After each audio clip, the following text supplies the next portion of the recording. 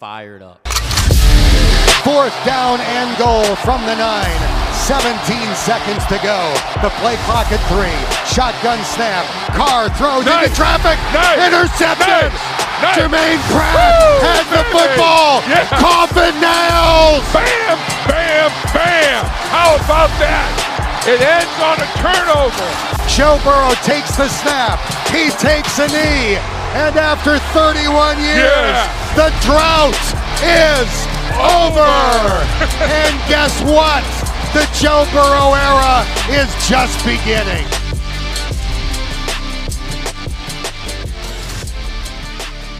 Welcome back.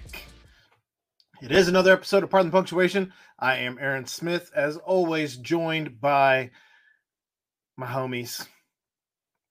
Jeff Howell, who's a little under the weather. I'm not sure he's even sitting on anything, as he apparently partied his entire ass off this weekend. And Ed, self-proclaimed best producer in the city, Mayhall. That's me. Jeff, tell us about your weekend, man. It was a whirlwind of things. My kids were all in a wedding, like 3 hours away, 2.5 hours away. But my oldest had his football playoff game was Saturday morning. Did not go well, but we stayed for that, and then we had to leave directly from there to drive down to the wedding. And I could literally pull into the Airbnb, throw him in the shower, get him in his wedding stuff, and then head over to the wedding for my niece. It was a nice wedding, and it was a good time at the reception. They had a sign that said, "The drinks are on us, the hangover's on you," and it was true. It's now Tuesday evening, and you're still feeling the weekend. I'm just. I'm 36. I don't drink or party like I used to, and so when I get out there and bust a move on the dance floor and have some beverages, and then the real world comes back real quick Monday morning, and I'm just on top of that. I'm a little under the weather, so like it just has slowed my roll for the last few days. 1 foot in the grave, apparently. Something like that. Ed, how was your weekend? Soccer tournament. Oh, no soccer tournament last weekend. Did he not say last week that he had a soccer tournament in Indiana? Yeah, he did. It's coming up weekend. You can't just keep saying this coming up weekend. I don't believe you. We can go back and listen to the tape. I have receipts. But because I actually listened to last week's show this morning, so I actually know what I said. But Bryce had his last game. They won, so they had an undefeated season. And this weekend we head to Indiana for a soccer tournament where apparently points matter. Well, just want to let you guys know I will be at UCF this weekend for the game. Sounds fun. That should be fun. In the bounce house. Heading down to the bounce house. I'll be in the press box. Oh, but no. That's probably the first thing that's going to collapse at that place. Yeah, probably. We'll be on top of everybody else though, so it's fine. Fair. Way of looking at it. But I did want to bring up. It is right around Halloween, 1 week before Halloween, and I have a new baby, as you both know. We have a baby monitor that is not even Wi-Fi capable. But I had this text exchange yesterday during the show when we were recording the BBP. Did you shush Brennix through the monitor? Oh, God. I said, what? No. And I got the sick face emoji. I said, I'm in the basement where I record. She said, I was taking a shower and heard her cry. Bathroom door open. I was trying to quickly dry off and I heard a shh, shh. I assumed it was you. My whole body, goosebumps when I went to the bedroom and nobody was there. Was it one of the boys? They weren't here. Okay. All right. So your house is haunted, is what you're trying to tell me right now. And so we should call those ghost hunter guys. I said, fuck that. I said, fuck, that's terrifying. Is it coming through the monitor? She said, no, it sounded like someone was in the bedroom. I said, I don't like that. And then I ran upstairs to make sure that everything was okay. But that's weird. Congrats to Geoff Inman, who's forced himself as a friend of the show. Well played, sir. He got married this past weekend. So congratulations, Geoff. To him. Congratulations.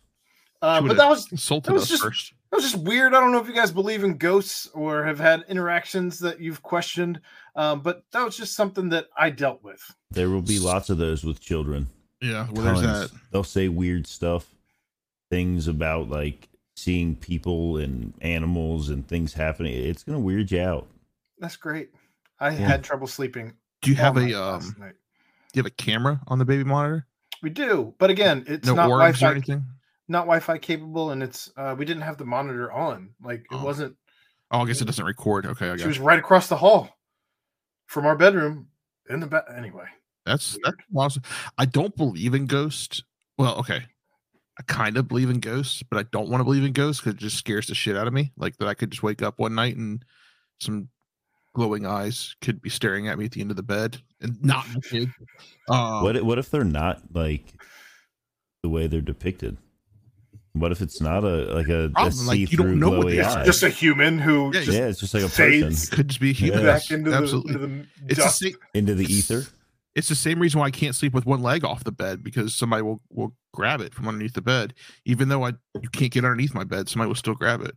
I don't sleep with one leg off the bed because it's wildly uncomfortable. What's wrong with you? Sometimes it's comfortable. It's not comfortable at all. It's very, very odd that you would think. All right, let's talk sports. I wasn't ready for that. Just go ahead. Just go ahead. Ed. I'm afraid to hit this thing because we get Steven's dog. We got everybody who puts stuff in the message boards about the sound effects. I kind of want to ditch the sound effects. Geoff, I did want to clarify by when I say you forced yourself as a friend, you just elbowed your way into a seat at the table, and we appreciate that. Cincinnati Bengals defeat the Atlanta Falcons 35-17. This was the game I felt like we could talk about the most, as it was, to me, the most interesting game of the weekend. I know that I shit all over Joe Burrow a couple weeks ago and said he was terrible. I think we all did. I stand by that at the time. He's back. I said that after his little 19-yard touchdown scramble, that something was different. It's different. Yeah, it's different. No? Joe Burrow's back. He had what was his halftime? Do you have his halftime stats anywhere by chance? I want to say it was like 350 yards at halftime. It was obscene. See, it was ridiculous. In any case, I think he had only missed 2 passes at that point. Yeah, it was something stupid. I thought he was close. I thought he was definitely like 21 for 23 yards. Or something. He finishes 34-42, 481 yards, 11.5 average per pass, 3 touchdowns, 3 sacks, and the sacks didn't even bother me because the offensive line played very well. I saw a crazy stat that in the last, like, since week 3 or week 4 on, like, they've only been credited with like 8 sacks, like 1.6 sacks a game, something Super crazy strange, like that. Considering that's how long the preseason would have been to get them all on the same page. Odd. Weird. It's odd. I apologize. I can't figure out how to get this the divide by half, so I don't have that information for you. Okay. Fair. In any case, it was obscene what he had by halftime. Tyler Boyd, 8 catches, 155 yards, 1 touchdown. Jamar Chase, 8 catches, 130 yards, 2 touchdowns. T. Higgins was made fun of because he couldn't get there. 5 catches, 93 yards. These guys are clicking, and that's Hayden Hurst even. 6 catches, 48 yards. For a tight end, we'd all be happy to get almost 5 points out of a tight end on our big, fantasy.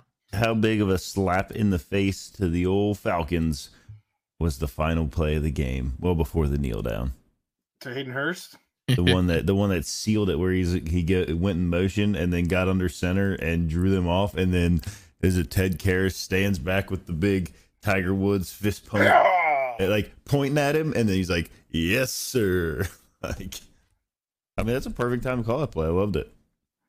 It was I'm glad that excellent play calling.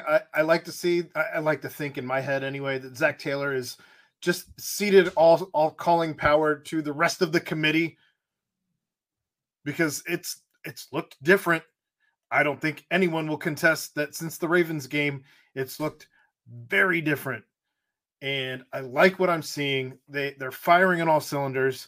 I saw Stephen A. Smith put the Bengals in his top 5 as far as power rankings go. A lot of people very high on the Bengals now. This is what you want to see out of this team because this offense, especially with the reconstructed line that we all believed in, we hadn't seen what was supposed to be out of all these dudes because they hadn't gelled yet. I think they're getting there. I think I said it last week. I'd like to see him play a full game. Although the end of the first half they gave up 10 points in 3 minutes or something like that. I'll just call that a fluke. But I think both sides, like you said, offense and defense stepped up this week. I also liked it to let Ted Karras call one of the plays at the end of the game. Well, he said that he had seen some things that would open up the field for the script of the first play and said that he saw this bomb happening. Sure enough, it happened. I don't think he got a call. I don't think he got to call the play as much as he got to look at what the opening set of plays were and which one was going to hit for a touchdown. Same thing. I'm glad he had the ability to do that. Like they gave him the wherewithal to do that. Well, he was also a special guest at the quarterbacks meeting on Saturday night. Yeah. Yeah.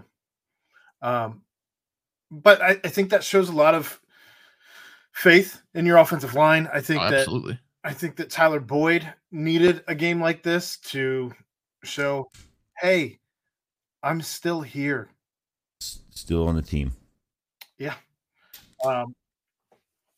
It was, I don't know. You can't continue to go to, I guess you can, if you're going to have the patience for the deep ball to open up for Ja'Marr Chase.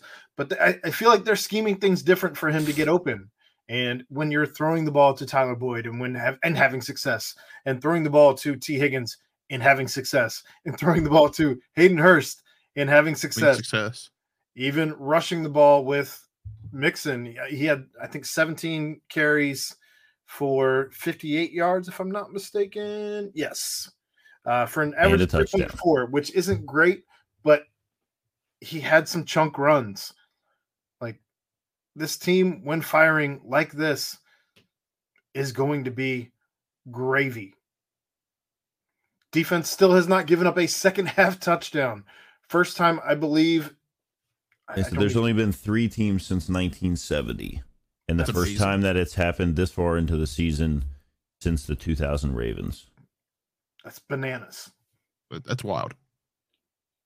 They pride themselves. I mean, that is like the epitome of the bend don't break defense. Fafale has been Tufale, whatever. Tufale, sure. Mini Pecco. He's been fantastic. Yes. Can you pair him? Can we get DJ Reader back, please? Well, I guess that just offers a rotational piece for BJ Hill and Reader at that point. That's not a bad thing to get them. I mean, we've seen how well rotating people in has kept the Cincinnati Bearcats defensive line fresh. Yeah. But Trey Hendrickson got another sack this week. And then these guys are hitting, man. They thought, I guess, they thought he was like victim to the new, like, we saw you stumble spotter, but in fact he had a stinger. Correct, he did. What a relief that was when reported today that it was just a stinger, and that it seems like it's a pretty like minor stinger that he should be ready to go. Hubbard gets himself another sack though. Joseph Osai. Is that his first sack of the season? It's the first sack of his career, I believe. because he was out all year last year. On the sickest spin move I've seen a defensive lineman ever do. Maybe in stripes. Edge, what are you gonna? I mean, that was a sick spin move.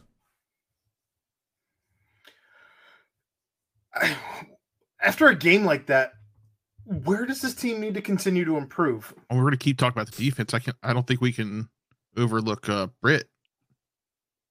Cam Taylor-Britt? Cam Taylor-Britt.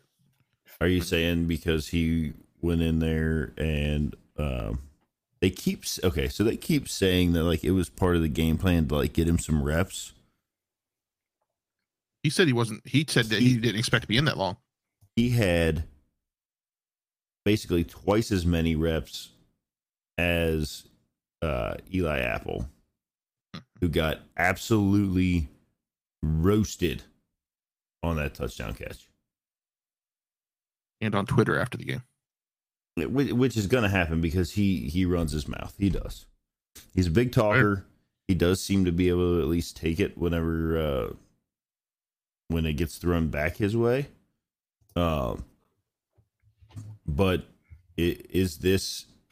are you buying the fact that they were just trying to get Cam Taylor-Britt some reps, or do you really think that was a flat benching of Eli Apple that's now trying to be sugar-coated a little bit? Here's what I'm wondering is how close Cam Taylor-Britt was to winning the job before week 1, before he got injured to begin with. Yeah. Because based on what Lou was talking about earlier this season when he was hesitant to even get Daxton Hill reps because he didn't want to throw the guys off their rhythm. Yeah, he said he doesn't rotate guys. There's a reason they're starters and there's a reason they play. So I think there's a reason that Cam Taylor-Britt played. And I think that reason is it's a brand new year. We're not going to.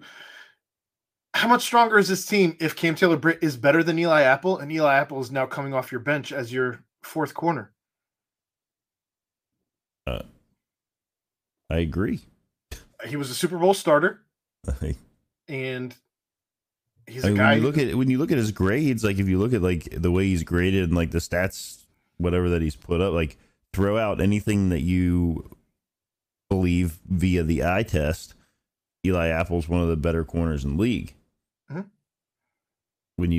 If you want to put in your eye test, like you can say that he's got some flaws, but if you're going to have him come off the bench and Cam Taylor-Britt is going to be more effective than what you've already had. It's interesting. On a Why not? On a defense that hasn't given up a second half touchdown. Exactly. I mean, why not? I mean, I'm not going to complain. Bates isn't going to be here next year, so let's get the guys some reps now. Let's get them in there and get them into the system. I don't see a world where Bates is back next year either. Okay, well then you got Dax Hill, who we've seen him do some decent things. He's certainly done some decent things. I do want to address this comment. This team needs to step on the other team's start when they get up big. They let Atlanta hang around far too long. Didn't burn them, but could against a better team. And that's from Jason Salins. They could have stepped on the throat if they wouldn't let those 10 touchdowns. 10 touchdowns. There's 10 points. 10. Yeah, I know, right? Each touchdown's worth a point now, guys. It's a new rule that we just put out there. Right before the half. I mean, it could have been a much nastier game. It's also really hard when you're up that much to just continue to grind as if you weren't. I did ask where they can get better. That's fair. But I don't disagree. It's just hard to continue to tell your guys to go out and motor at 100% when you're up. What was the score at halftime? 35 to 10? It was 28-17 at the half. Okay. And then they came out and scored. The Bengals came out and scored immediately. And the Falcons didn't score a point in the second half. So defensively, they did step on their throats. But I understand where he's coming from as far as like wanting to keep the foot on the old gas pedal. And you also in a game like that, you don't tend to see a team do much more than run the ball to try and just grind the clock. And I would say they were still. I mean, they were still throwing passes and that kind of. I mean, they were still. Because obviously, I mean the run game wasn't like super effective. It wasn't. I mean, it was effective where it needed to be. And there's been I did like to see the under center QB sneaks. There's been some rumblings apparently about Joe Mixon not being happy with his role in the team. I don't know how much I'm reading into any of that. I don't know. Been a captain cheerleading this team even when Joe was injured and you're apparently asking his aunt. Uncle. I mean, what did he end up with? 91 total yards between receiving and rushing and a touchdown. Like what more do you think he would, want? You know what I mean? Yeah. I don't know. I mean, that was as much like as big of a team win across the board. Like you didn't say, like 20 touches for Joe. I mean, like a lot of the games you can sit there and say like, oh man, it's a good thing they had a defense. They really kept them in the game. Like they really were. That was the shining star. Like really, the only thing from this game that I think can draw the big question mark, and it's one that we've kind of tossed around since the preseason. It has to do with our punter. Yep. And Drew Chrisman is still with the team on the practice squad, still blasting 70-yard punts. Like 4 games on the practice squad. I agree, though, Greg. I think the Bengals should take the ball first every game here on out. If you win the toss, take the ball, score first.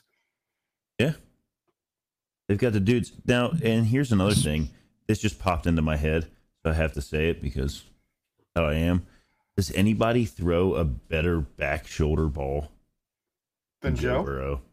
No, not after week 1. No, I mean week 1. I'm not sure he was throwing to anybody's shoulders. Well, I mean we'll skip that, but like those week 1 doesn't count, guys. Yeah, like I'm skipping that. Preseason game. It was preseason. What's up, Crypt Keeper? What's up, Crypt Keeper? So, I think the ball. Let's see. He threw one to Boyd that was sick. He threw one to Chase that Chase then turned into a touchdown. Well, he caught it at the goal line. Then there was that one that one I kind of credit more as like over the shoulder. It was. I mean those little like stop routes down the sideline where like he's just where Chase stops and comes back to the ball where he's just it, so like, connected down here. If you haven't watched the quarterback, Jason said, if you haven't watched the quarterback school breakdown of this game with Burrow, watch it. It's about 30 minutes, but it's so good. A lot of talk about the back shoulder throws. I will have to watch that. I just think, and a lot of that. Okay, so that touchdown. 75. The touchdown, Greg, to Chase over the shoulder was one of the best passes was nuts ever in Bengals history. It was just nuts. And then, I mean, and obviously, like you have to like the other half of that is the catch, but so like as far as like those back shoulder throws go, like I would say, and granted, like I didn't play quarterback. I played like 1 year of football. I just really like football, but I would say that like probably 75% of that is your quarterback's ability to put the ball there with enough zip and that kind of thing. And then the connection and like just the mental link, the mind link between him and Chase and like to be able to, I feel like to be able to have that connection with each of these receivers is just unreal. Like normally you see, and obviously everybody's going to say yes, Burrow and Chase, right? Like those are the guys. But yeah. I feel like he is just so in tune, and likewise the receivers with what they're thinking, what's going to happen, like the way the play is going to develop, and it's a thing of beauty when it's clicking like it was on Sunday. I guess I think that makes me more frustrated with what happened at the beginning of the season, right? It does. Because now we've seen what this team looks like, and you cannot tell me that this team right now, after this week, isn't a better team than the team that we put out to play for a Super Bowl. We've upgraded on the entire offensive line. We've upgraded at tight end.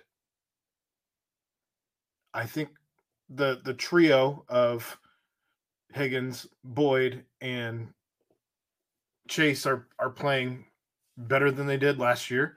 Burrow, I don't know what happened in the playoffs, but Burrow is playing out of his mind right now. So I don't know. I want to continue to see this version of the Cincinnati Bengals. I don't want to see a regression. And I know that after you play a damn near perfect game like that, it's very difficult to continue to replicate that week in and week out. But I believe Greg, are you referring? Greg asked if he threw it over 2 defenders. Are you referring to the ball to Chase? Yes, he did throw that over 2 defenders. Yes. I mean, there was the only person that could make a play on that ball was Ja'Marr Chase, and literally his hands just went straight up in the ball. In stride. I mean, yep. it's. Jason says the offensive game plan was excellent this week too. If you watch a bunch of these chunk plays over the middle, we're putting defenders in conflict, creating 2-on-1s. Keep Burrow upright and look out.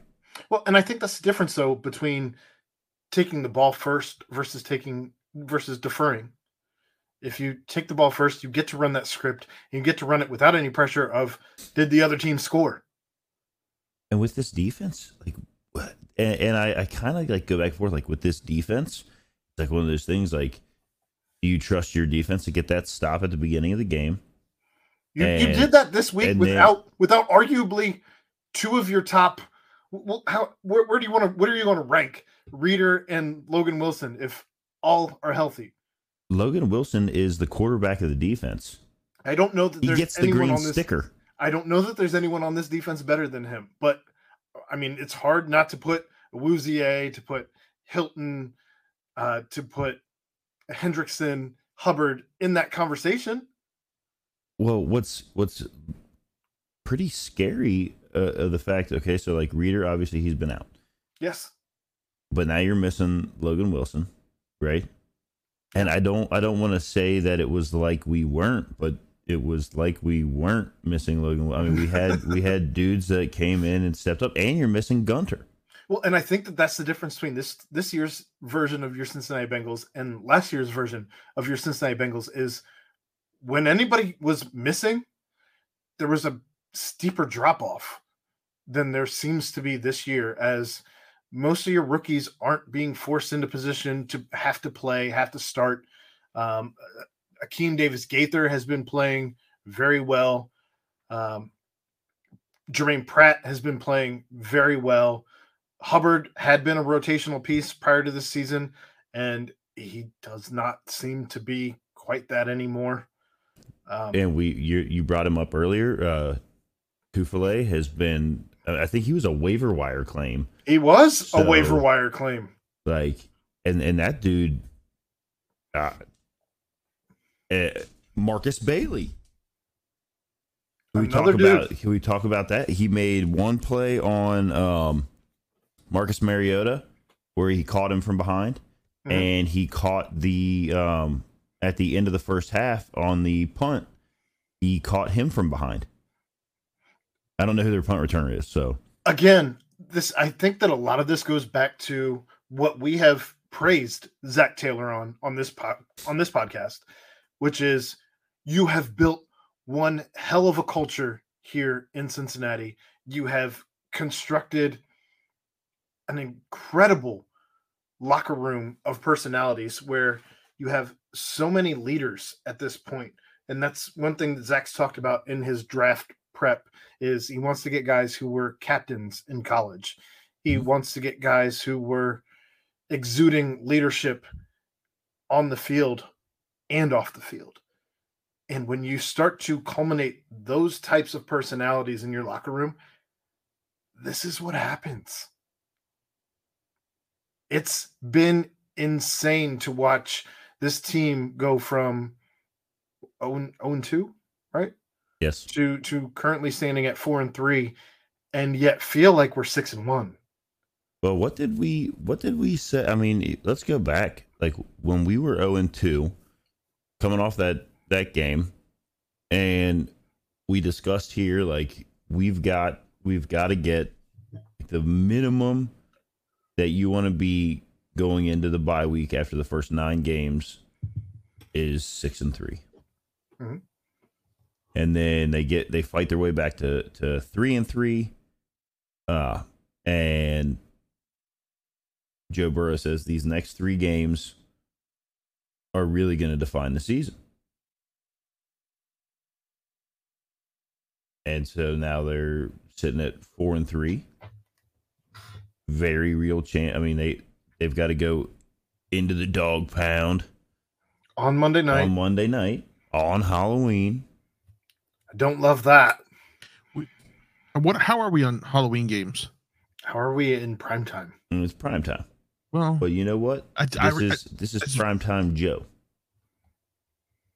Primetime Joe feels a little different than primetime Dalton. Or really primetime anything else. Speaking of Dalton, have you guys seen that video of Dalton? Where he's all upset. He threw the pick six. He just the dude's diving in the background. It's fantastic. I laughed so hard. But you have the Browns, you have the Panthers, and you have that rematch with the Steelers coming after the bye week. Like, are you really as worried about I don't even want to say worried, but are you really even? I mean, who are the Steelers really? Well, they beat us. They're 2-5, and we are. I realize they beat us once, and I will never take the Steelers lightly. It was. I get that it's a division. I get all that. They're not good. No, but they have beat us. Now the Browns are coming off of a 4-game losing streak. One that was taken from them last week. Was that? One that was taken from them last week with that phantom offsides call. Yeah, that's a little, but you're going to have that. You know? Yeah. The human element. Don't put yourself in the situations where the ref can ruin it for you. It's a human element. What do we got? Greg says the Browns have a good defensive line also. It's going to be a great test. Is Collins looking like he's going to play? Are you referring to Lyle? Lyle. I know I think he has like that out yesterday, I think. But he has like built-in rest days during the week. I think that was part of his contract negotiations. He really does. Like the injury report last week, he was listed one day as it was like a non-injury off day or something. He's like, nah, I need that extra bathtub, that extra ice tub day. Like a non-injury rest day. Like, I think it was Tony Pike was like talking about him on the show going into the game. Like, yeah, he talked about how I was listening to it on the radio on my way back from Kentucky, but he was talking about how like after the Saints game, Lyle Collins was telling you how great a game he played, and is he going to back it up? I thought, I mean, there were a couple plays where I was like scratching my head at some things that happened to him on the field. Like one, it appeared he was attempting to do some sort of like reverse like block with his back instead of using his hands to block a guy. It was strange. He got spun around is what happened. And there was one where he totally whiffed, but outside of that, I thought, I mean, the O-line has played well, and significantly better than what we were used to last year. So, I mean, now after their preseason games have been played during the regular season. Yeah, I don't know. It's certainly interesting what's going on with Lyle Collins, but I don't put, until I see something in an injury report or something on Twitter that there's something to be worried about, I'm not concerned about this offensive line. No. And Joe's been doing a lot more of like Joe things. Did his video come out yet? He was mic'd up this weekend. No, they did. A little bit. That comes out. It comes out usually on Wednesday, like the full video. But they did release like the clip, 15, like the snippet. Yeah, the 15-second thing. Like he ate a bug on the field. Yeah, he's like walking out on the field, and all of a sudden he's like, man, I ate a bug. That was gross. Like everybody's like staring at him. And then I think coming into the end of the first half, maybe they're like the officials asking him if he was going to kneel, and he's like, "No, we're playing football." The officials was walking off the field with McPherson and said that, "Sorry, buddy, no field goals today." Yeah, that was the other thing. So this is the first game in McPherson's career that he hasn't attempted a field goal. He hasn't had to save us with a field goal. He got the extra points. He still got some leg work. There's plenty of opportunity for extra points. Okay, Jason says that I guess in reference to Lyle Collins, it looked like his ankle. They showed his ankle taped up during the game, seemed to limit his mobility a bit, which that's not a good thing when you got also a bad back. That would also potentially explain why you didn't run the ball a ton. Yeah. If you got a left tackle who's struggling to move, but I don't know, man. It was a fun game to watch. It was one where you never really panicked. Would have been fun to see them go up a little bit more on Atlanta and potentially see Desmond Ridder get some snaps there in his homecoming of sorts. Obviously, him being from Louisville, Kentucky, they don't have a team there. I would think that this is about as close to a homecoming as he's going to get. But yeah. I mean, he'll get his shot, I think.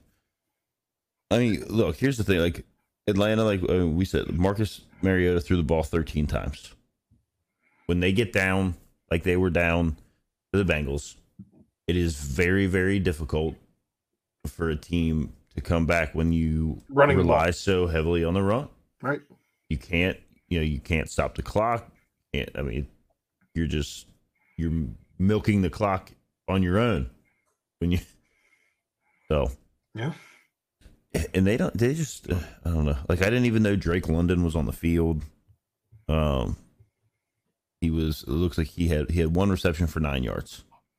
Kyle Pitts 3 receptions for 9 yards. And then they had the one big touchdown. Damiere Byrd had the 75-yard touchdown catch. So yeah, you end up with 124 yards passing. How about them not really involving Drake London or Kyle Pitts?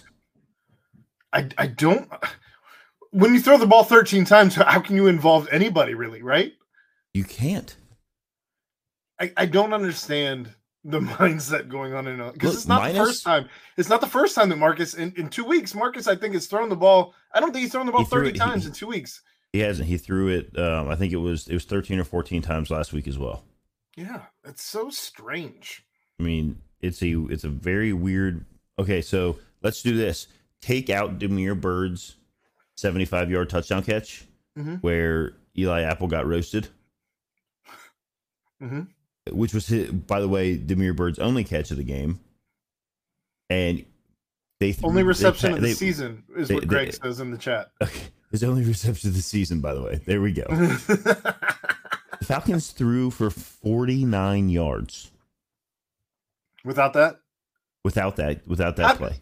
No NFL team should be doing that. Not in the year 2022. And they rushed as a team for 107. That's horrendous offensive production. But like when you look at Marcus Mariota, this team is 3-3, right? Yeah. Going into this game, this team is 3-3. Correct. Now stands at 3-4. I don't understand.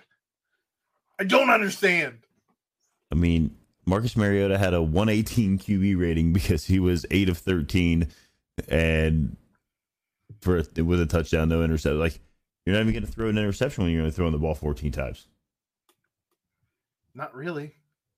And for 49 yards, so you're not even really throwing it downfield. I mean, you had the one big one, obviously, like, you have to add that in as 120. Unless you're me trying to play all pro without sliders on Madden, and then you throw 7 interceptions on 25 throws and wonder why the hell this game's built this way.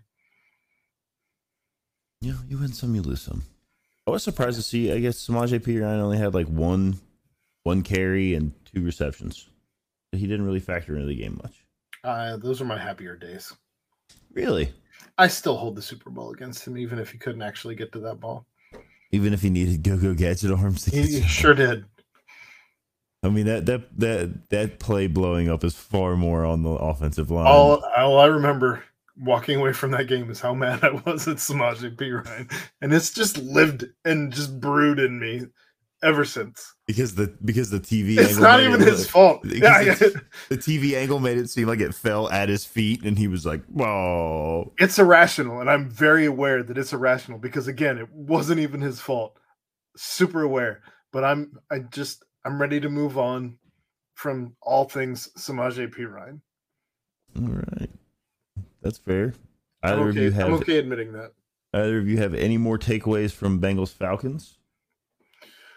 Well, again, next we have the Browns, and just previewing that up. Before we roll into that, who's their quarterback right now? Good question. I am not gonna lie. I was actually just clicking through to see who we were gonna. I mean, I guess it's what Jacoby Brissett. Is it still Jacoby Brissett? I don't know. They currently have 4 quarterbacks listed on their roster. So, well, see who got the loss last week, and then obviously Deshaun Watson.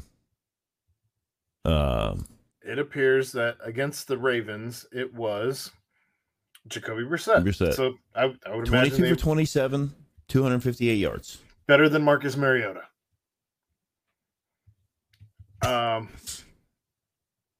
It's like that Wolverine gif, Geoff. It's like that Wolverine gif where it's just me looking at Gio Bernard in the picture frame. I mean, the Browns do have Wish.com, Evan McPherson, and Cade York. He's a rookie to kick the ball. Jared McCarty brings up the flyover at Paycor. Yes. Wasn't the F5s, right? It was 2 F5s. People said they didn't even hear them until they were passed. Well, until they were video, yeah.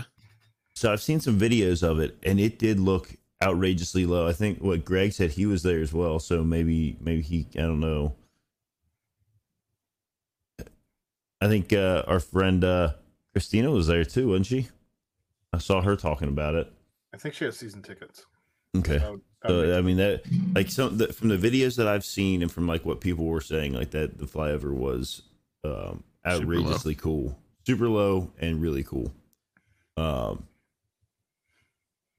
I mean, is there anything that like from the Browns that like you're looking at like we have to stop that the run, because I think you can stop Jacoby Brissett. I'm not concerned about Amari Cooper and Donovan Peoples-Jones.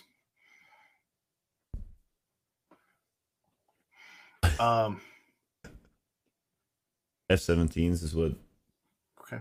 Greg was told. I'm not a plane person, so I don't even. I just know that they're not really flying Tomcats anymore.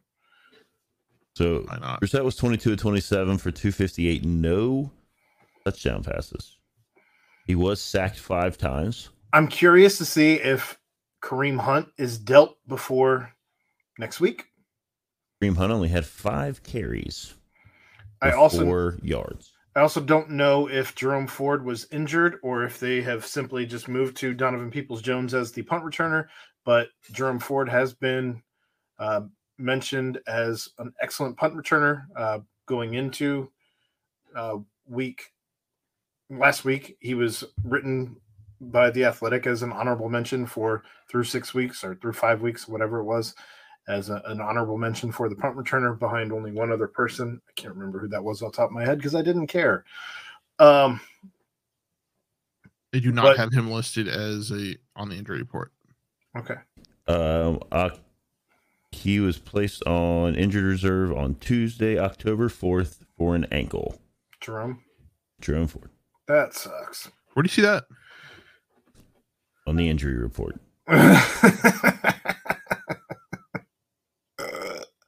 I'm sorry. I'm on Pro Football Reference and I don't see him on the injury report. I apologize. In any case. He's on the injury reserve. That's why. I had to click another button. That's on me. That's full circle. That's on me. Well done. Also surprised the Jets didn't end up trading for Kareem Hunt because I think that might have worked out better than James Robinson. But if you're looking at contractually, James Robinson makes more sense, as I believe he is only 24 years old. I don't want to talk about the Jets running back situation because look, it came up in the chat. I'm just saying because I brought up Kareem Hunt. Oh. If he gets moved, we don't. Right. He's apparently on the trading block. He's also on my fantasy team. And then he went. He was on the way to a big game, and then that happened, and yeah. And I literally also had Michael Carter and dropped him. No one cares about your fantasy team. I do. And guess what? I'm a third of the show. All right. So, no one listening. That was funny. He went away now. But in any case, we'll see what happens with Kareem Hunt. As again, I think that is where you have to be concerned is the run game. Nick Chubb is a dog, and that's pretty much the only person I'm worried about. Myles Garrett, obviously on the other side of the ball, injury. He will play. He played last week. Okay. I mean, he was in a car accident, walked away to tell the story, and Fair. It's just like, here, fellas. How fast was he going when he was in a car accident? What even happened with that? Well, He was going there was really a fast. deer. A deer popped out from him. It wasn't speed. It was a deer. There are plenty of those up there in that Great Lake area. And then you've got they're missing Njoku. He's week to week. Tight end. And you're in Ward is, and you're in the doghouse where anything can happen. On Halloween, prime time, Monday night. Like there's a lot of things two orange teams playing on Halloween. Tell me that ain't a coincidence. I don't know what do you think I don't know. Can they go? They can't go orange jersey. No, they already announced they're wearing orange helmets, white jerseys, black pants. Wrong. I would imagine, because they're away, I would imagine that the Browns are probably rocking the orange jerseys, brown pants. Like gross pumpkin throw up orange that they got. I still don't understand how they have both a pixie elf and a dog as mascots for a color / last name. Somehow they have like whatever. That's what it is. So I don't know. I'm not super scared of this game, I guess, especially after watching what happened this week. Like the last 2 weeks. After watching the last 2 weeks. It's a ton of momentum to build on, and you have to start stacking these wins, especially if you want to get back to the promised land so that people who are weirdos in their bedrooms stop making weirdo, creepy videos. If you're confused about what I'm talking about, follow the Bengalorian, and he's been retweeting creepy videos of this guy that makes me very uncomfortable, who calls himself the Puppet Master or something. I don't know. It's very awkward. We're good. That's a good point right there. Chubb is going to get his, limit the damage there, force Brissett to throw the ball. Yeah, I think if I'm Cleveland's head coach, I'm going to make sure that Chubb gets the ball in his hands 25 to 30 times and see if this defense can actually break, because I don't think they've been Well, I mean, I think that challenged by a guy of his caliber in the run game yet. I mean, obviously they've already said that Reader's not going to come back off the injured reserve quite yet. I think he's eligible to, but he's not coming off this week. But having like Tufele come up and play the way that he has, like he's been plugging that hole. I don't know. I don't know that I'm really that worried about Chubb. I don't know, but what's going to suck is having to record a BBP right after coming home from UCF, where I'm going to have to talk about what I did down in Orlando and not paying attention to the game as I'm going to be paying attention to the game. That's a rough day.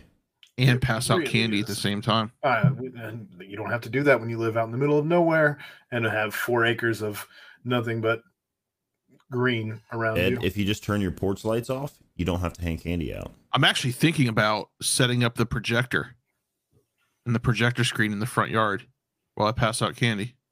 And how late are you passing out candy? What time's the game start? Like 8:30? 8:30. Oh, you're right. It's like ends at 9. Sunday Never mind. BBP. Yeah, we're good. And I'll be home in time for that because my flight gets back at 11:15 Sunday after or morning. Won't be producing though your show, Jeffrey.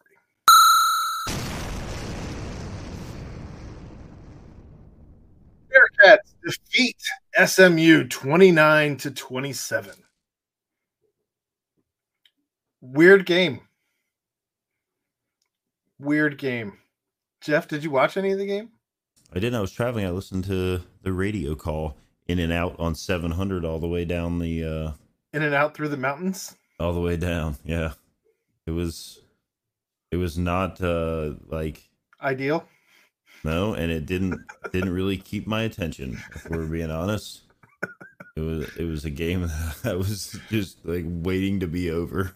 I think that's the general sentiment from anyone who was there, including SMU's fans who were there for homecoming, and apparently anyone who was there just sat on the hill. Yeah, it didn't look like there was many fans in the stands at all. Sure didn't. Yeah. Just fraternities and sororities sitting on the hill, avoiding the sun, in the shade, under the big screen at the game. I missed the beginning of it. Did the horse poop? The horse did not poop. Oh, good.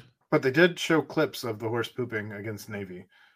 Had to. I still don't understand why you can't just roll out a tarp. Like They usually put those little. the team colored tarp. I mean, be far easier cleanup with a quick spray down than a guy running out there with the 2 cups. 2 cups. Yeah. Huh, missed Did that you part. not- Yeah, that's how it was cleaned up. Using 1 cup to scoop it into the other cup. They make things for that, but that's fine.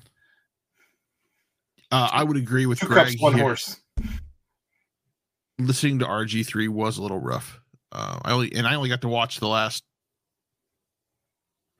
quarter, I think. RG3 didn't bother me, I guess. I just think that I did see a lot of complaints about him on the Twitters, but I've heard worse announcing. I think it's just because people know who RG3 is, and I think that his the other guy who was with him was worse than RG3. Well, like I said, I didn't get to watch. That was it. the joke I was going for. And what once it was over, I thought to myself, I'm not going to go back and watch that one. Well, and we're never going to have to go back to SMU again.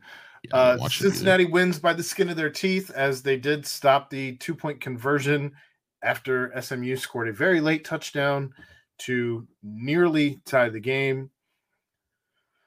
On the drive where there was the phantom pass interference. That was terrible. Horrendous. Terrible. I saw the clip of it pop up on Twitter. Like I specifically, because like Dan Horde was beside himself. Because it was stupid. Like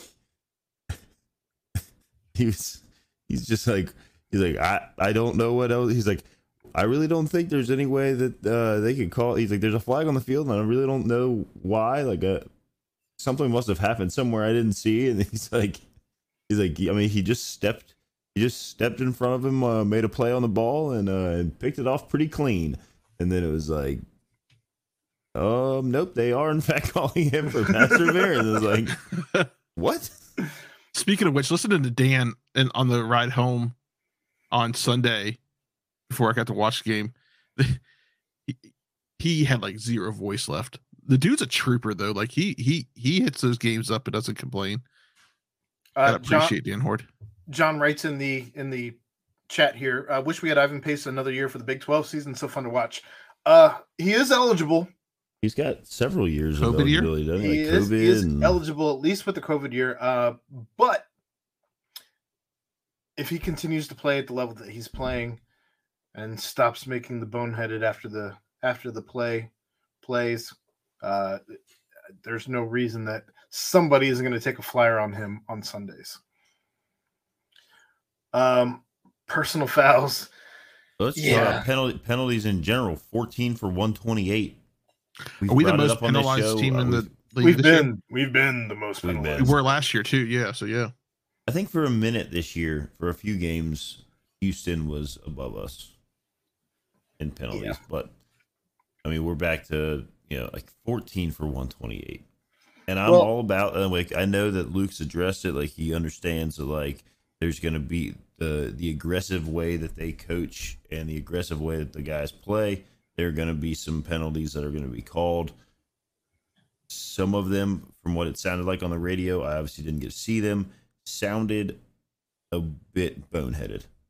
If you let me put on my tinfoil hat for a moment, you could say that Cincinnati's getting plenty of penalty calls, Houston as well, because we're leaving, because we're never going to be in this dog shit conference ever again. That's what PMT mentioned when they had Luke Fickell on before the season started, because he talked about who's the most penalized team last year, and he's like, I don't see it, loosening up this year as we're leaving. That said, last night we also talked to Ryan Royer about it, and he said that they're aware. They've tried to do things in practices to try and clean up the penalties. At some point, you just wonder what it's going to take to get guys to, not do silly things like when Mulaney got the illegal hands to the face on defense, or when you're tackling a guy 4 yards out of bounds after a play. And then even after that, ripping a helmet off. There's just weird things or Ivan Pace had 2 personal fouls. I mean, he at one point like slapped a guy in the face when he had already tackled him. Like, you don't have to do that stuff. So it's just strange. I mean, outside of those, Ivan Pace did have nine total tackles, 2 sacks, 2 tackles for loss, a pass defense, a quarterback hurry. Like, I mean, he's just continuing to do what he does, what he's builds up the stat sheet. Yeah. Mm-hmm. And it's like one of those things, like maybe those things, like I'll take, he's the epitome of the aggressive type player, right? Like, I think that's pretty easy to look at and say. You just hope, I mean, I'll go back to say it again. I didn't see it. So like, but they were a couple pretty close together that were the personal fouls that maybe back off on some of that stuff, like the 4 to 5 yards out of bounds kind of tackling, that kind of thing. To answer Greg's question, do you bench him for a series, a quarter? If I'm the head coach, I'm not going to bench anybody during the game unless it's something egregious. Get yourself thrown out. Like, if you're going to do stupid stuff like that, get yourself thrown out, get recognized by the conference that you've been making stupid plays, get yourself thrown out of the game, and you'll be suspended. At least I think the first, if you get kicked out of a game, I think you have to at least sit out a quarter of the next game, if it's at the end of a game anyway. You'll also run into the fact that refs are going to start to know that you do stupid shit after the play. They'll start looking for it. There's not a ton of conference refs. There's probably a rotation of 20 of them or so. Maybe. Yeah. So I don't know. I mean, again, if it's me, I wait until I break down the film. And if it's just staring at you, again, kind of going back to what Ryan said last night, coach isn't one to call people out during team meetings and what have you. He just addresses it to the group as a whole. I don't know that you're going to necessarily see a change in the way that Luke Fickell handles himself and starting to call guys out by name in front of his peers and all of that. I doubt you'd see that kind of a change. A guy like Ivan Pace, like, I don't know that you want to put that leash on him. And coach you want to talk to him maybe a little bit, but that aggressive, that just he likes to keep things loose on the sidelines. And if you start to have to worry about, is coach going to pull me if I do something dumb? Because let's be real, we've seen this out of Ivan throughout the season. It's not been once or twice. It's been an ongoing thing. We've even seen some of it with Deshaun at times. So maybe it's just a pace thing where they like to just toe the line, like see how close they can get to the line without hopping all the way over. But I mean, I don't think you're going to see us say anything along the lines of like, we're okay with 14 penalties for what was no. Like, we're not like that. We're not taking up for it in that fashion. Just trying to figure out where things need to be cleaned up. You also don't want to change your entire coaching philosophy just because you've had some. You want the aggression plays, right? The penalty, the false start penalties, I don't consider aggressive penalties. The maybe one or two offside penalties where you got some guys that are, trying to jump the snap count, that kind of thing. Like, do you kind of take those a little easier than you do the too many men on the field or the the false starts, the illegal shifts, those kinds of things. Greg, Ed and I are both from Colerain Township, even if we went to Northwest. Yeah, we went to Northwest, so that's not us. That's not us, Colerain boys. Kenny asked a question that maybe you can answer, Aaron, because we didn't. Did you see the tackle on Kiner, helmet-to-helmet non-call on the 4th and 1 that turned the game? I did not. I saw a video of it afterwards. What were your thoughts on it, Ed? Because I did. It was definitely helmet-to-helmet, but I mean, it was kind of at an angle where I feel like if I was an official on the field, I probably wouldn't have saw it. Like it was only that camera just got the right angle to get in there. So, I mean, that kind of stuff happens all the time in a game. Okay. I don't know. In any case, the Bearcats did win the game. Luke Fickell becomes the winningest coach in history. They put out a tearjerker of a video today. How about the video though in the locker room afterwards when AD, I can't think of his name right now, John Cunningham was all hyped up to give out that commemorative ball. It was something that Coach addressed in the press conference where he said that he actually had to step back from being disappointed in the way that they won that game, have a reality check by how excited the guys in the locker room were for him to become the winningest coach. And he said every now and then, the 18 to 22-year-olds do teach the old man a little something about life. And he did have to talk about last year, not to get caught up in the disappointment of how you won, because that was an ongoing theme for last year. So it was kind of cool to see him kind of dial back to that. But I think you could see in that video when he's got the ball and he kind of made his little thing and he's like, the only thing that matters is the next one, and then they go into the chant. The little chant they've got, which I don't. I want to bring that up though. UCF is next, and UCF is they got blown out by ECU in Greenville this week. But UCF will also hang up 72 points on you. So which UCF are we going to see this weekend when Cincinnati travels to the Bounce House, especially coming after a loss to ECU? They're back home. Cincinnati is not a nipper to face a strange Gus Malzahn-led team with John Rice Plumlee. I don't know what's going to happen here.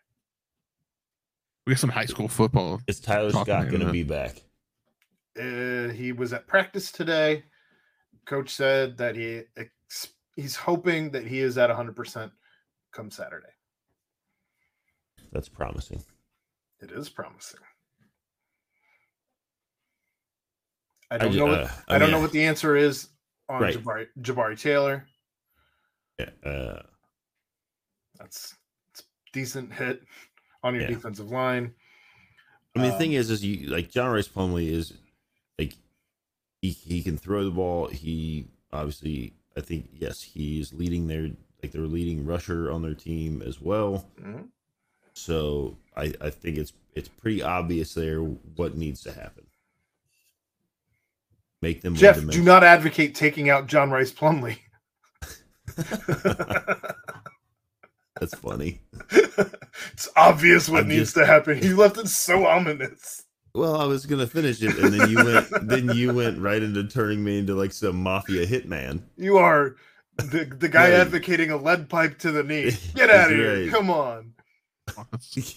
Like, Dang. Sorry, Nancy Kerrigan. I mean, just you got to make them one dimensional. Like you're gonna have to decide, like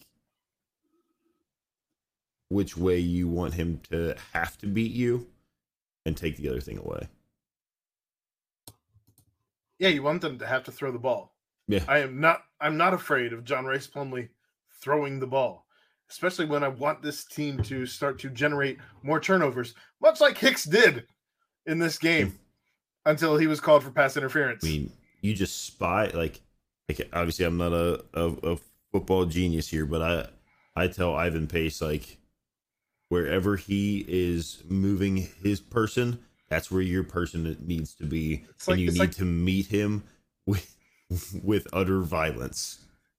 Just wherever he goes, you are his violence. shadow. Choose violence, Ivan Pace. Again, stop advocating the lead pipe. I mean, my goodness, we don't want him injured on purpose.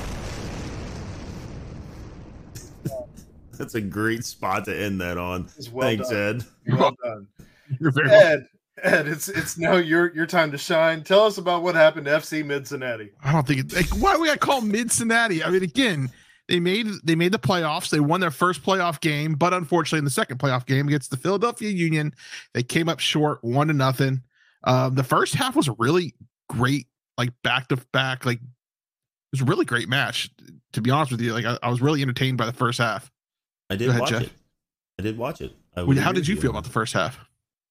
I mean, I wasn't sure what was really going to happen with it because soccer's one of those things. Like when you're watching it, it's because like okay, so in football, you're watching football, like like these guys are they're on offense, like right. They're attempting to go the soccer because it flips back and forth so quickly between like for like 3-4 minutes you've got guys on one end of the pitch, I believe it's called, Ed. Yes, it is. Yes, it is. Yeah, looking for a centering pass and somebody coming across the middle and jumping up in the air. I don't know how they put so much like I don't know power behind a head ball, but they do. And wild. So like I feel like it's always it is one of those things where like when it's down there and things are happening, like your like stomach's kind of up in your throat a little bit, and then when Philadelphia finally broke through, because like I really did think that FC actually outplayed them like the majority of the game. It did. And Philadelphia's goalkeeper, like hats off, like, and I tweeted it out. Hell of a goalkeeper. I don't tweet a lot of FC stuff out. I don't tweet a lot of soccer stuff out in general, but I did feel that because we are a sports podcast for Cincinnati, even though we don't cover them in a favorable light outside of Ed for most of the season, that they deserved in the second round of the playoffs for me to at least give it a fair shake. It was fun to watch, but then like once they go down by a goal, then you're like, man, like this is gonna be a struggle and a fight to get back into it. And yeah, soccer is like that. When once the first team scores, it's just kind of like one of those situations where you're like, is it over now? Is the next 50 minutes going to be just back and forth? Why does he want to talk? Okay. He's shaking his head. Yes. Yes, sir. I'm really starting to think Aaron just doesn't want me to contribute to the show. Why's that? This is about the 7th time I've sent you an email without a link. I just usually notice that I didn't send it without a link. Did you send me an email that didn't have anything in it? It was a blank email. Aaron, after last week, he didn't send me the link at all. He didn't send me an email. It's fine. Gmail warned you, hey, there's nothing in your email, and you just went ahead and clicked that's okay, and it not from your phone. Okay. Anyhow, I would not use Ivan Pace to spy. Oh no. No. You disagree? I disagree. Ivan Pace's job is playing downhill, attacking, being aggressive. Having him sit in space and read the quarterback, I think is doing a disservice to what he's best at. So I would use Jaheim Thomas, or I would use Will Huber. I'm not against spying him. I just think with the way Ivan personnel selection, with the way Ivan Pace plays up the field, you're going to have much better chance of Ivan Pace getting to John Rice Plumlee downhill. You could even potentially spy with Deshaun Pace if Ivan's flushing him out. Yeah, I don't know enough about the way UCF uses their tight ends and backs. So that the sniper, or dollar now that it's called, is generally going to be who is defending the tight end or backs out of the backfield.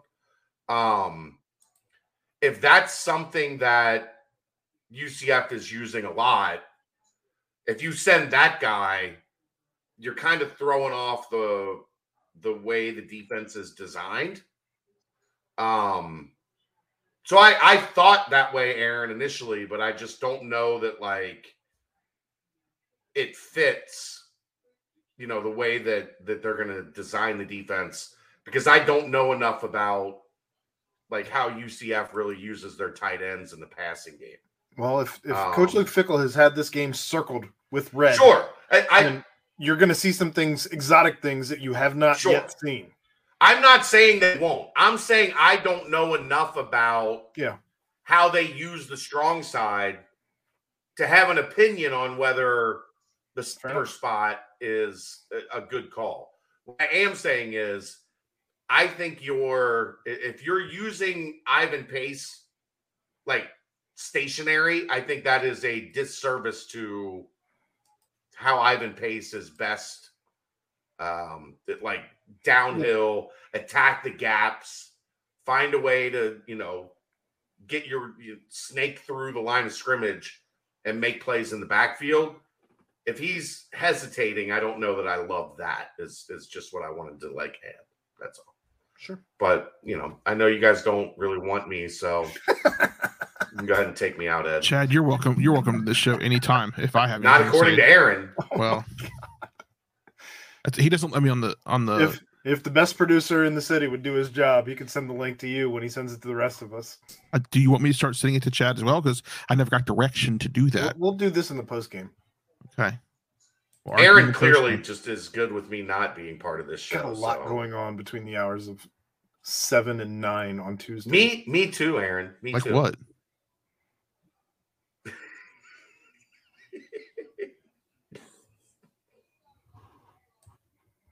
Unreal. We'll go back to talking FC Cincinnati. Yeah, go ahead. Finish your FC talk. All I'm gonna say is, you better luck next year. No, stop.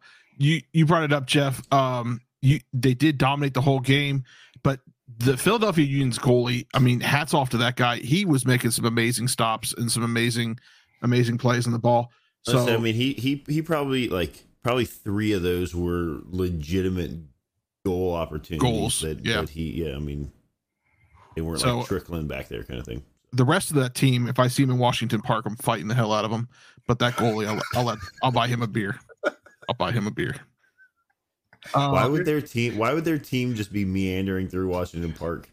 There's usually, and then are they all gonna start walking at you and snapping in unison like this, and then you're just gonna stand there ready to go, Ed? Right in the middle of the line. I'm just standing their goalie's coming at you, and you're like, no, but you can music move hall over will there. be to my back because it's gonna make it super cinematic.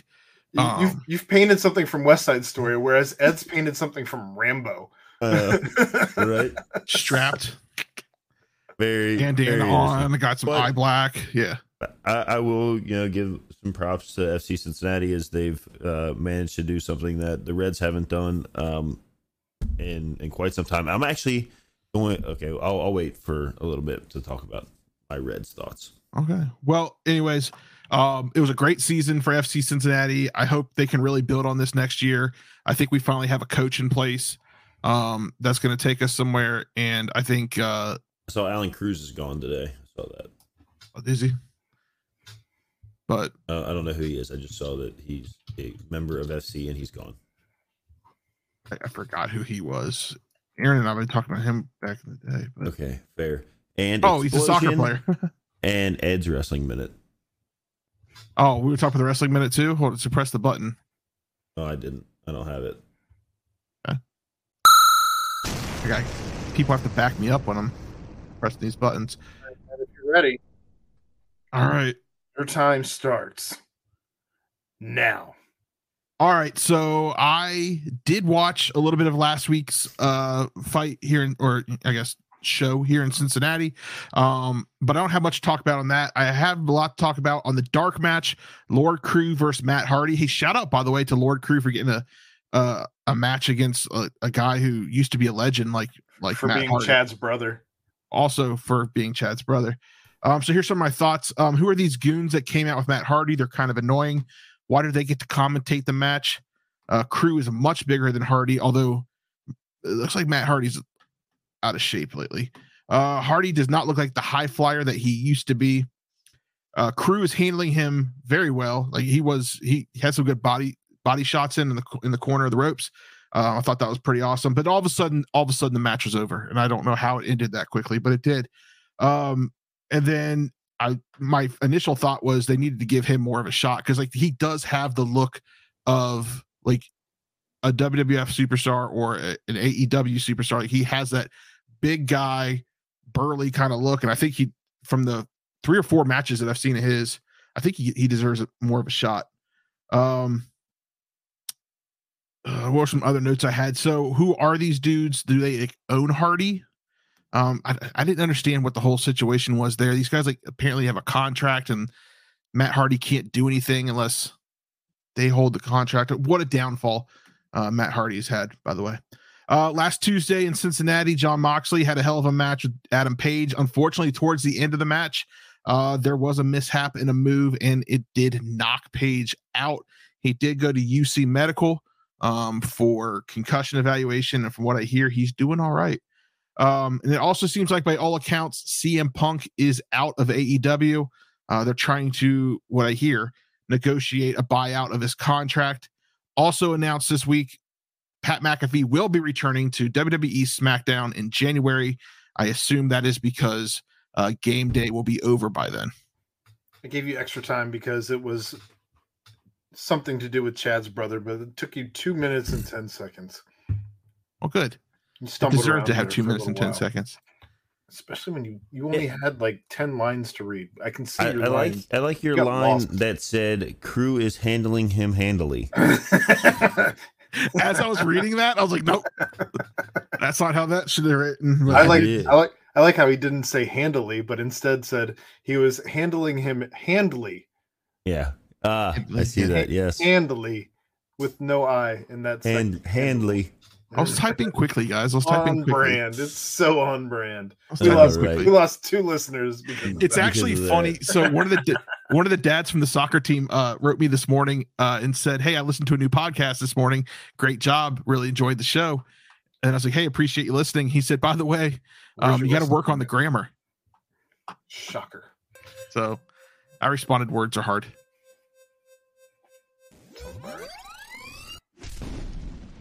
Yeah, turn that up a little bit, Jeff. All right. It is the lightning round.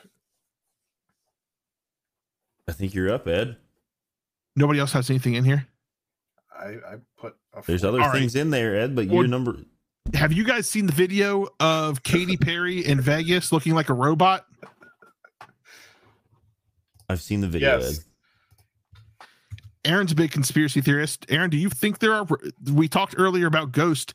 Do you believe that there are robots walking among us? There are aliens everywhere. I said robots. I said aliens. There. You gonna hit the buzzer? Thank you. All right. Congrats, Philly. Who's that? It's me again. That's you again. Guys. Congratulations to Philadelphia. Congratulations to Castellanos. I'm going to be pulling for Philly. How about you guys? I would agree with that. Good. I'm glad somebody could agree with something. Next buzzer. Guess it's me again. Shout out to John Calipari. I don't know if you guys have seen the tweet. It was very cool. It's very cool. I despise UK basketball and I despise John Calipari, but I think this gesture was on point. Apparently a father who works in the coal mines met his wife and son at the game for the blue and white game. And somebody captured a picture of it. He's in his full coal mine outfit, has, dirt all over his face and everything, but he was there for his son. I think as three fathers here, we would all three do the same thing for our kids. And John Calipari offered him tickets, VIP tickets, to a game, and him and his son get to come enjoy the game, which I thought was super cool. He put the tweet out and said, like, hey, does anybody know who this guy is? Because from my understanding, the story that Ed just told, and they obviously, the power of the internet tracks folks down very quickly. Sure does. And once they got a hold of him, there was a follow-up story today that they have spoken and haven't figured out which game it's going to be. But they did, like, I guess, lay out whatever the VIP experience is going to entail for that family, for that father and his son, and probably obviously some friends and such for a future basketball game, which is pretty cool. Great job by UK. Ellie De La Cruz has been tearing it up in the winter leagues. 8 games, 33 plate appearances, 28 at bats, 6 runs, 11 hits, 3 doubles, a triple, 9 RBIs, 3 stolen bases, 4 walks, only 8 strikeouts.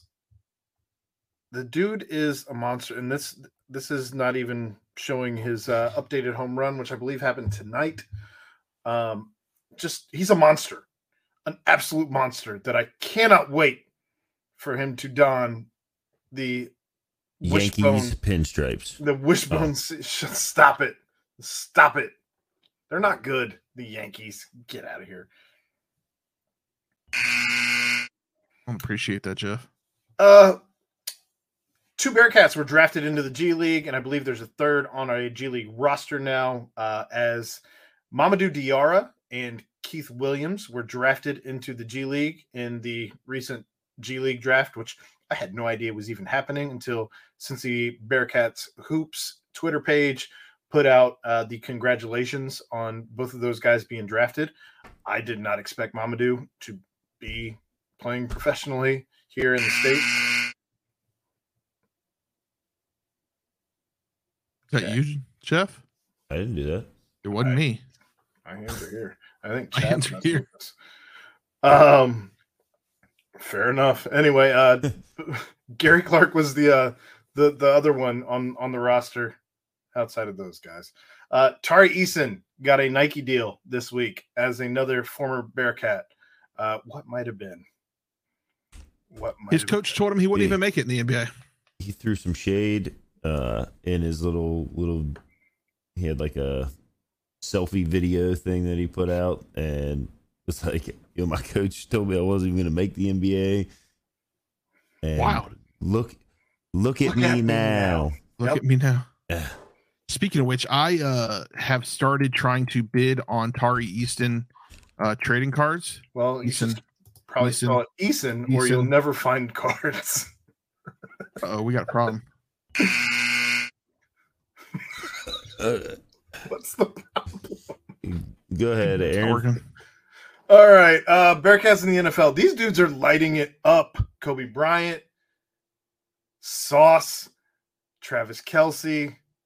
I mean, week in and week out, if you are not watching around the NFL for what is going on with the former Bearcats, it's been amazing. It makes it a lot of fun. It makes a lot of fun. This is the most fun This is the most fun I've had watching other games since I started doing fantasy football. When I saw the Jets were on TV the other day, I watched it. I would never do that. Like, without having all these Bearcats in the NFL, I wouldn't watch anything but the Bengals. This is so much fun. And Sauce is certainly already getting the veteran look of, I'm going to look away from that little handhold, that little this there and the other. And I'm okay with it. If it's not called, it never happened. If it's not called, it's not a penalty.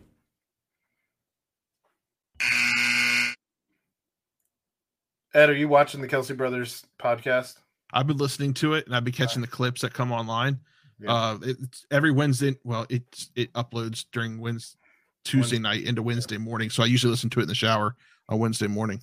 Is it your most favorite listen outside of Pat McAfee at this point?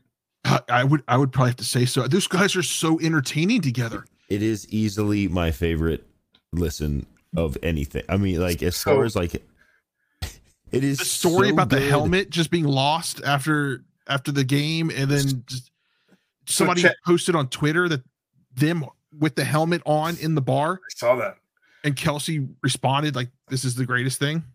So Chad asked Luke about it in the presser today, and Luke's like, "Oh, did he? We need ambassadors. This is not like we can't do this by ourselves. We're going to need guys that were Bearcats to help us out. And if this is one of the ways that we can be helped out, especially as one of their segments is now going to be Bearcats in the NFL, this is only going to help out." Did they pay you for that? Is it going to be hashtag Bearcats in the NFL? We got timestamps and receipts showing that you started that. I didn't start it. I didn't start Bearcats in the NFL. I've already gone on record saying this, but I did not start it. I simply adapted it. All right, that's fair. Amplified it. So what we do need to do is send. There was a story that they told about like competing against each other in sports, like in their backyard.